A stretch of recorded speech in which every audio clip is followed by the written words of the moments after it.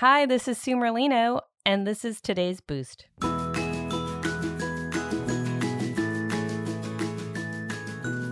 Hey, everybody. This is Sue with today's boost. And this one might take me a while to dissect because I see it's from Eckhart Tolle, and he's pretty deep. He's like Emerson of today's world.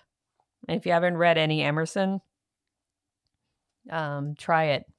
Every sentence is jam-packed with something. So Eckhart says, the moment that judgment stops through acceptance of what is, you are free of the mind. You have made room for love, for joy, for peace. So in the moment that judgment stops through acceptance of what is, you are free of the mind. So the acceptance of what is in the moment.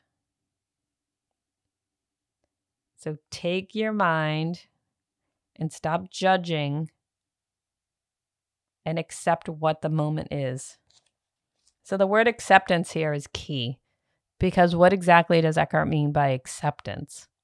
Is it accepting that in this moment, what is nothing?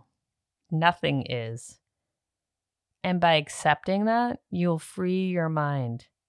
And then you will make room, and only then will you make room for love, for joy, and for peace. So accept the nothingness, because the nothingness is universal. It is so much bigger than all of us, but we are all a part of it. So accept what is. And when I mean nothingness, I don't mean blah. Like, I don't mean it in a negative way. And I don't know if I can even articulate what I mean by nothingness. But existence itself. And what does it mean to exist is to just be. And we are beings. We be.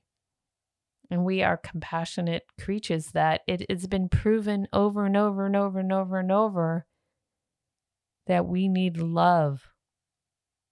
And that's what it is. That's what we are. We are loving beings that got a lot of shit put on top of us.